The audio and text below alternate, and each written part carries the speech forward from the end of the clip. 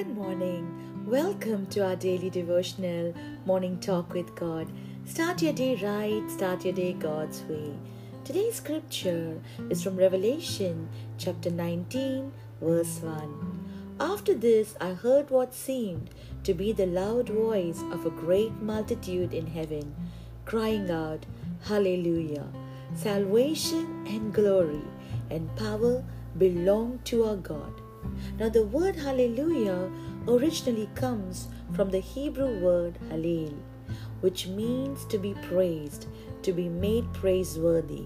It's an expression of joy, thanksgiving, and praise towards God. A simple translation of hallelujah means praise the Lord. Now the saints praise God because of salvation. It is all His work. Jesus paid for our sins. We did not have to do anything. God gives us the power to carry out the Christian life, my friend. It is God who will bring us to glory. The only thing that we can contribute to our salvation is trust in what God did for us. And we cannot take any credit for any form of our salvation. This explains the hallelujah. The saints understood that everything they have is by the grace of God.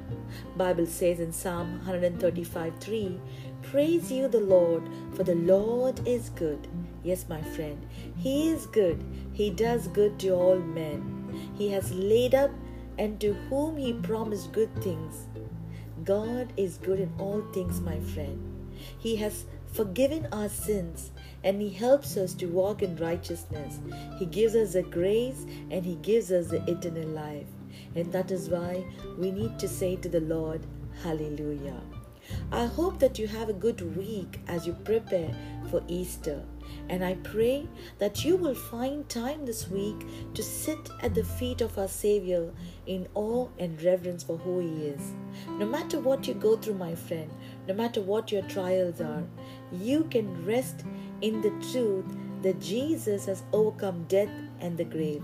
And for that reason, we can utter one powerful word of praise and thanksgiving. Hallelujah.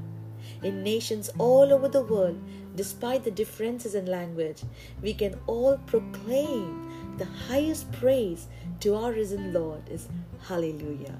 Let's pray. Lord, we thank you, we praise you for all the good things what you do for us.